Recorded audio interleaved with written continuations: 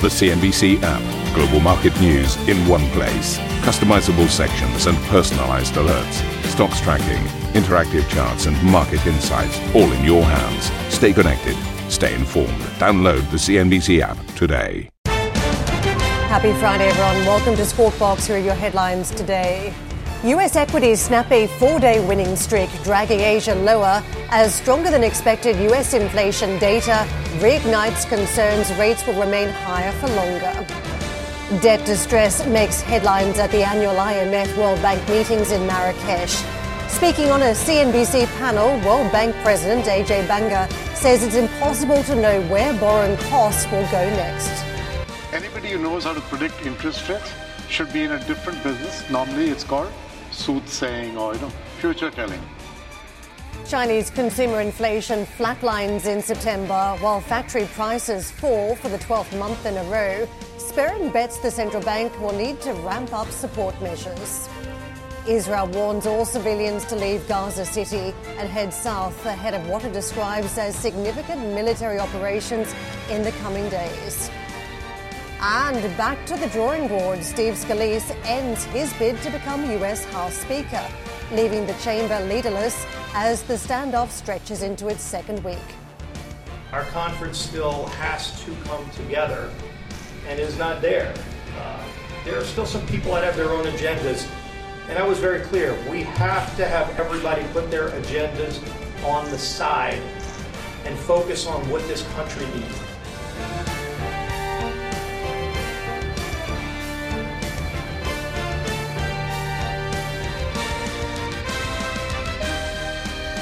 All important CPI numbers yesterday. We set this up with the market very much focusing on those pricing pressures and whether they were starting to abate. And it was somewhat of a mixed picture. That headline, though, rate, it was higher than forecast. The CPI at 3.7%. On a monthly basis, though, inflation did decelerate from 0.6 to 0.4%. That lower energy price obviously kicking in.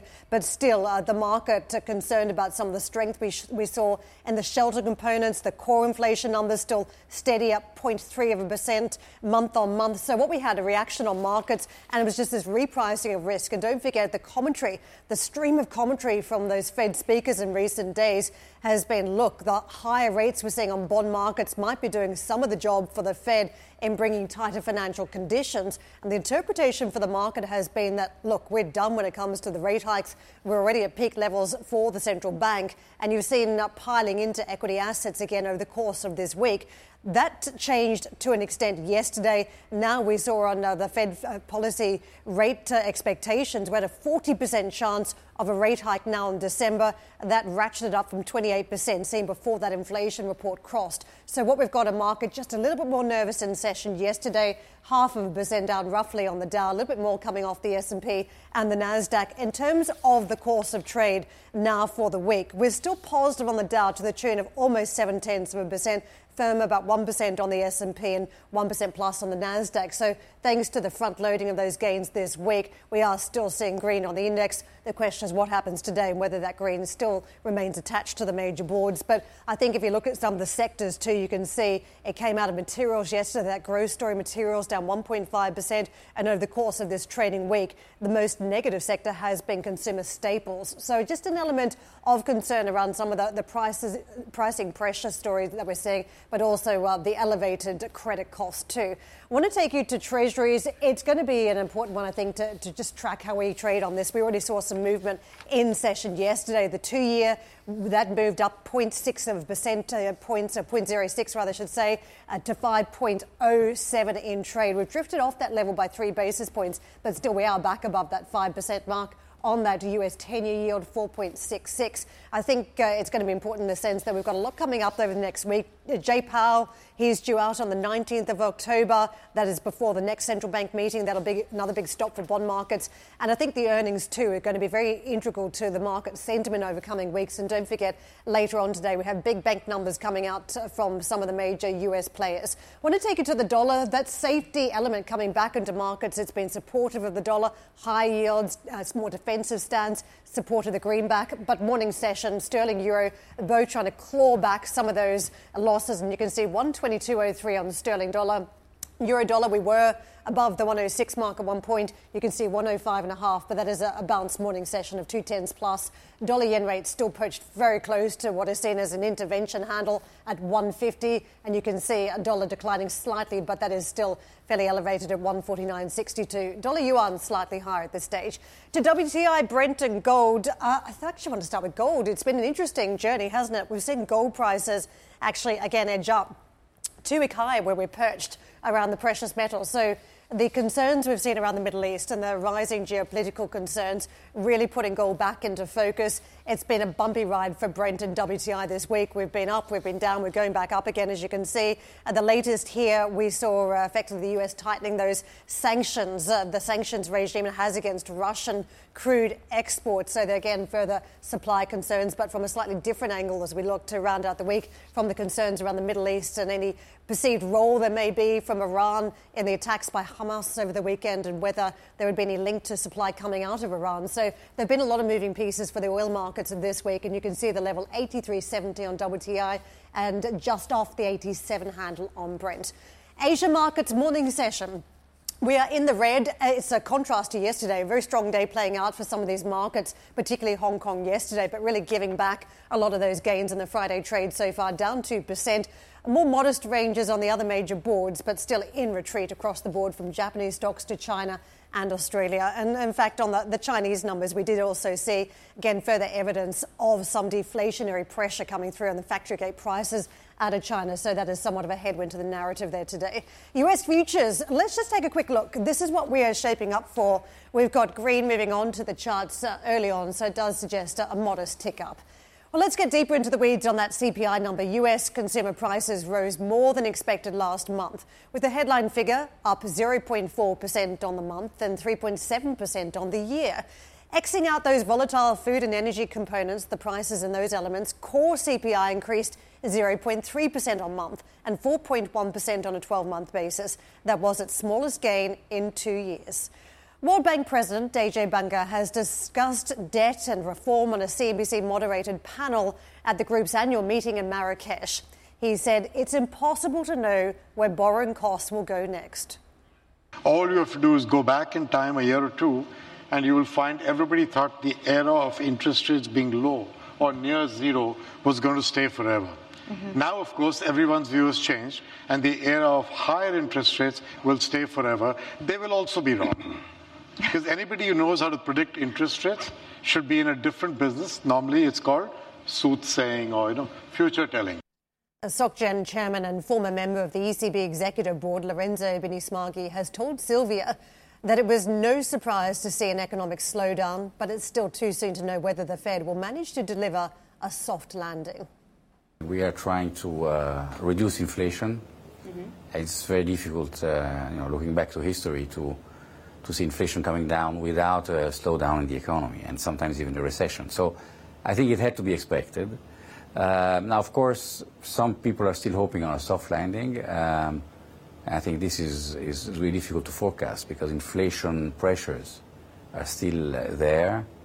We see oil prices coming up, gas prices. So when will inflation go to 2%? I think that's a big unknown. And therefore, the forecast of interest rates is very difficult. So we have that aspect, slowdown of the economy. The other is growing fiscal deficits and debt going up everywhere, including in the US, with problems of liquidity in the market. So these are a combination of factors which need to, for us it's more important to be very, very careful in assessing risk and making the right decisions, I think. The banking system is well capitalized, so lots there to digest. Let's focus on the soft landing for a moment. You're saying that it's perhaps a bit too early to figure out whether that's likely. But with the data that we have at this stage, do you think that the U.S. economy is on track to achieve a soft landing? I really don't know. It's very difficult. I think that, looking at full employment, how can inflation come down with full employment? That's... Maybe it's a test of economics models, but in order to reduce inflation, typically we have to reduce employment, to reduce wage pressures.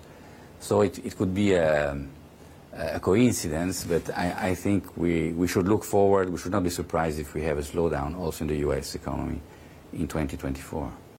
Let's bring another voice. Jeff Taylor is founder and managing director at Digital Risk. Jeff, I want to get into the reaction to the CPI numbers yesterday.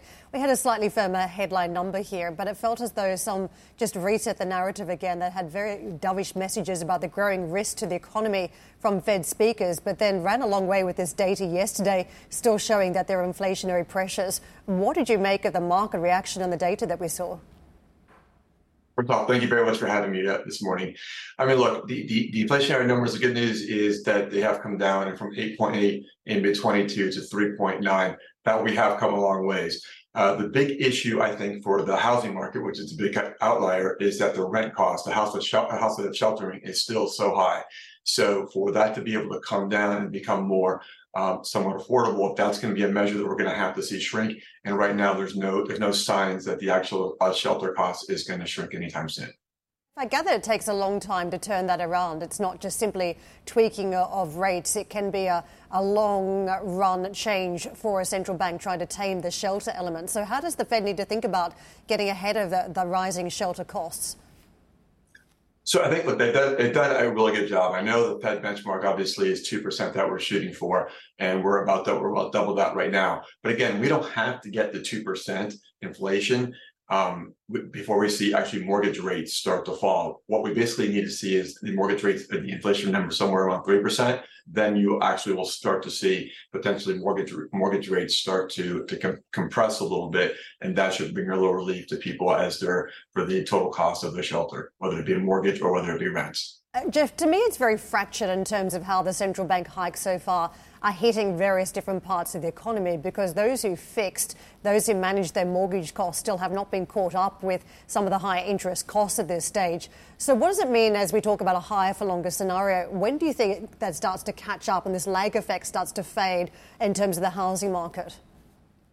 So it's a good point. So there's 2 points I would call out. So the average U.S. 30-year mortgage right now still is around 4% as far as what was fixed in over the last few years. So you have a lot of people who have a lot of duration on the existing mortgage they have right now.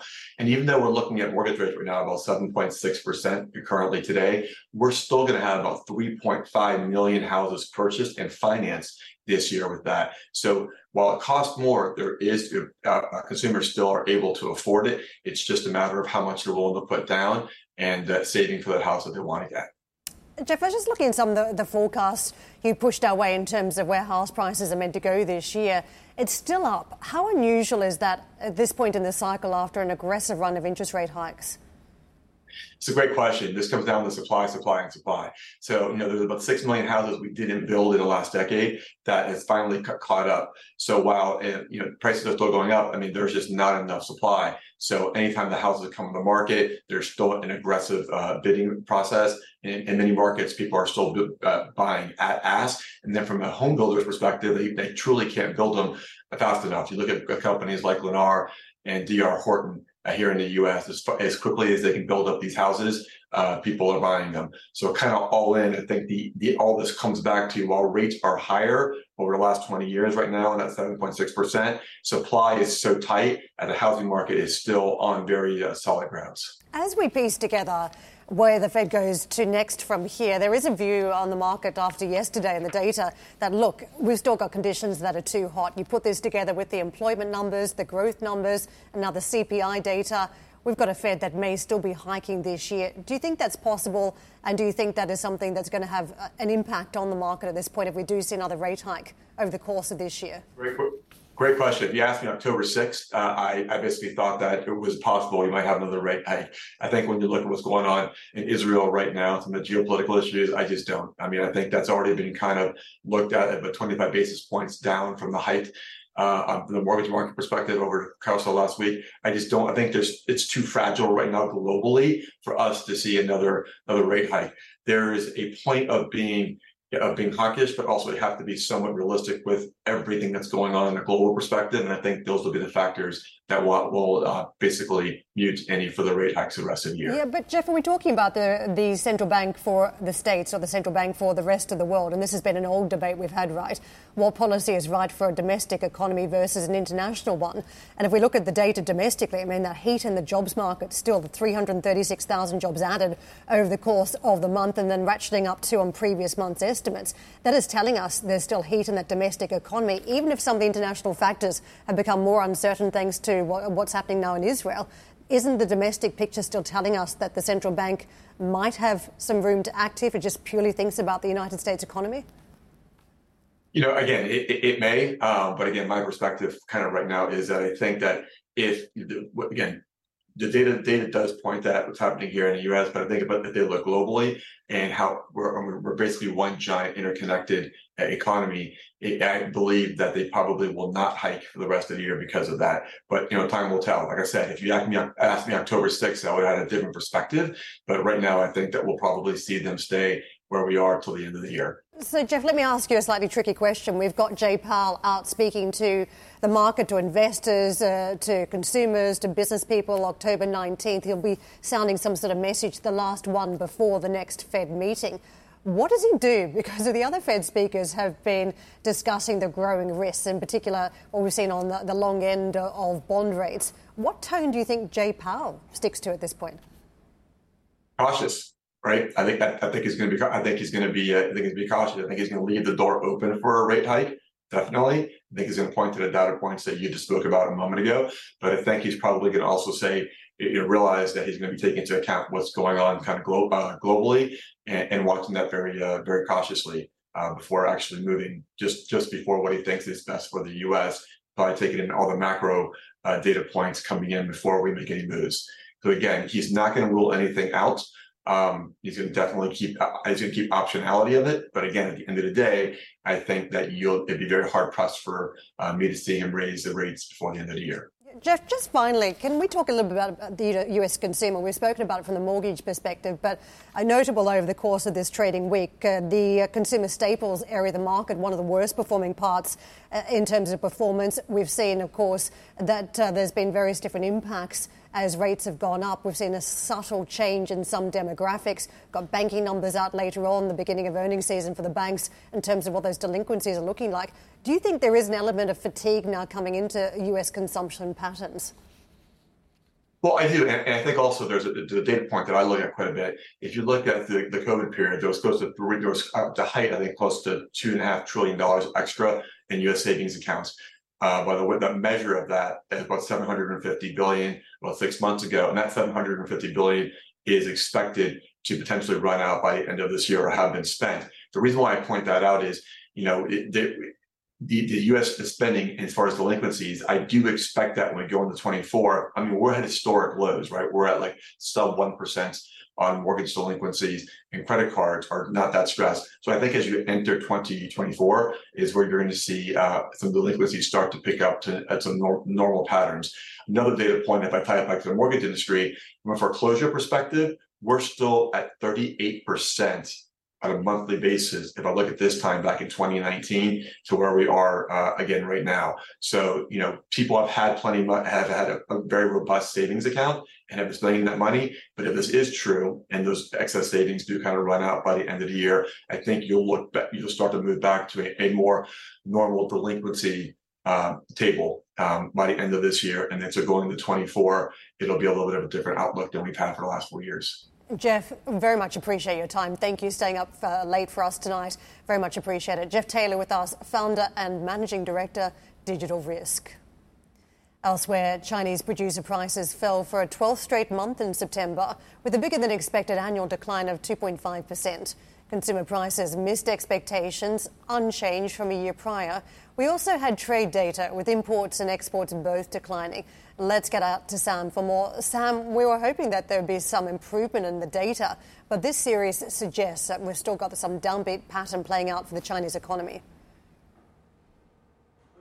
Very good morning to you, Karen. That's right. It wasn't a particularly strong set of numbers that we got today. Of course, playing catch-ups after that extended holiday in terms of all the data we got today with the inflation and the trade. So it was quite busy. I'll start with the inflation data because overall it does seem that we are seeing some encouraging signs. However, what this is offering is it's telling us that the recovery still remains fragile and that it is going to be slow and bumpy as some of that confidence takes time to recover fully and really start to bounce back in a sort of meaningful way. So what we got in terms of the month-on-month numbers was quite encouraging, a pickup both on the consumer prices and the producer prices. But when you look under the hood, there were some still worrying trends because it does look like from this data that it is a little bit too early to tell whether the deflationary risk is transitory for now, particularly because we got a flat reading on the CPI when it came to the year-on-year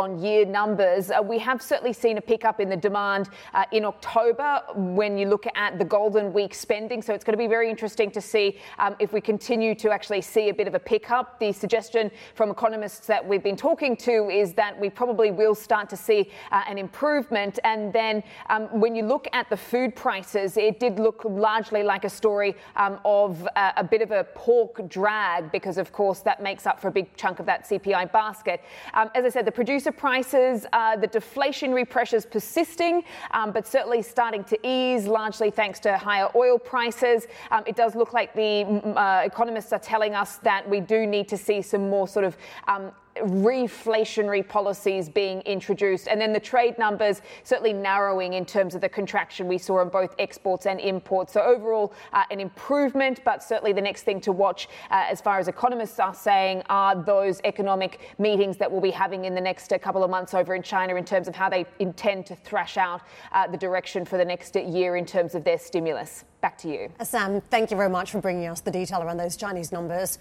Well, coming up on the show, we're going to bring you the latest developments in Israel as US Secretary of State Antony Blinken visits the Middle East. Plus, former Alameda Research CEO Caroline Ellison wraps up 3 days of testimony in the trial of Sam Bankman-Fried. We'll have the latest from New York, and our coverage from the IMF World Bank meetings in Marrakesh continues. We'll bring you a first on CNBC conversation with the OECD Secretary General Matthias Cormann at 9:05 CET.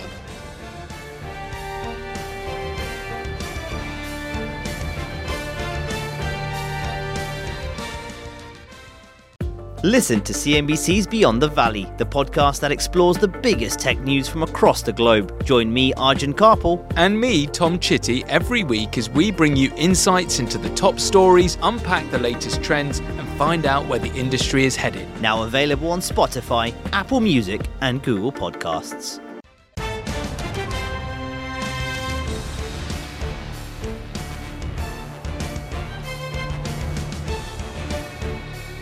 Israel's military has warned that the entire population of northern Gaza, an estimated 1.1 million people, should relocate to the south of the territory immediately, ahead of what it described as significant military operations. The UN had earlier said that it would be impossible for such a movement to take place without devastating humanitarian consequences. Israel's military has laid siege to Gaza since last weekend's attack by Hamas, launching repeated airstrikes as well as cutting off food, electricity and fuel, which some UN humanitarian experts have branded war crimes through collective punishment. US Secretary of State Antony Blinken has arrived in Jordan, where he is set to meet with Palestinian Authority President Mahmoud Abbas and Jordan's King Abdullah II. It comes after Blinken expressed American support for Israel in talks with Benjamin Netanyahu in Israel in Tel Aviv.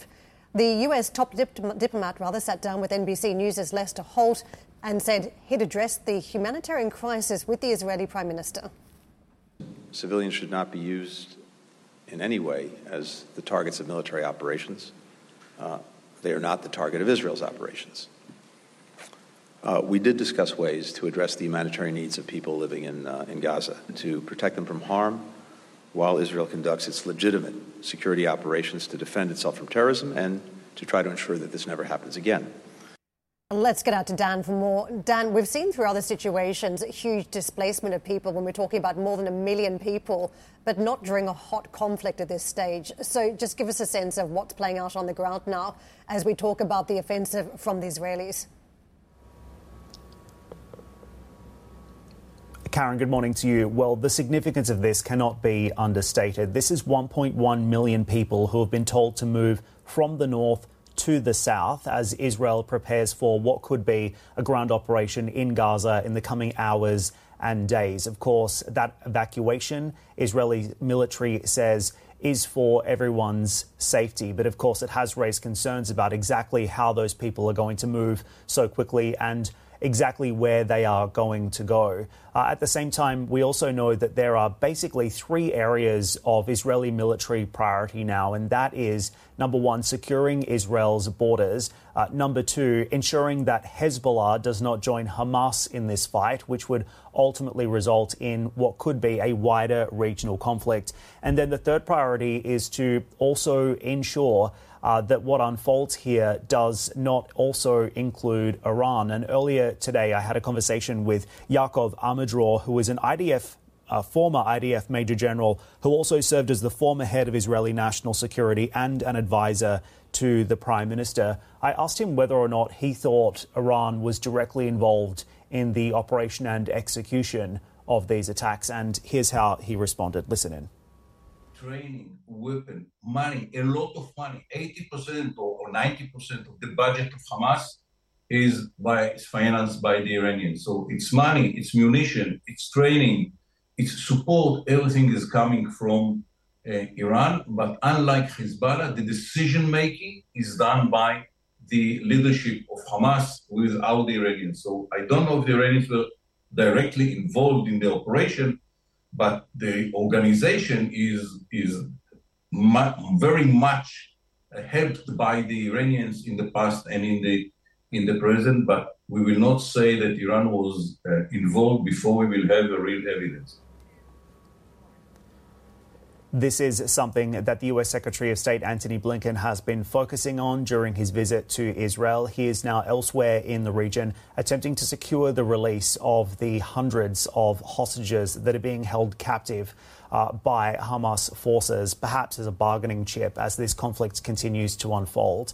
Karen, we are also expecting the U.S. Secretary of Defense Lloyd Austin, as well as European Commission President Ursula von der Leyen, to be inbound to Israel this weekend. First of all, for a show of support for Israel's allies there. But secondly, when it comes to Lloyd Austin's visit, perhaps to maneuver more U.S. aid, more U.S. resources into Israel as it continues to take on this fight. As this all unfolds, there is also this growing crisis in Gaza. And I mentioned the movement of these people from the north to the south. 340,000 people have already been displaced as supplies continue to run out.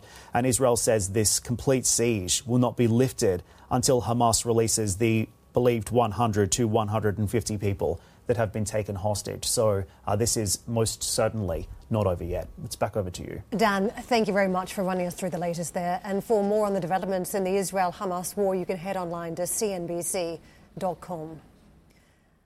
Elsewhere, EU regulators have opened a probe into social media platform X over the spread of illegal content and misinformation related to the conflict between Israel and Hamas.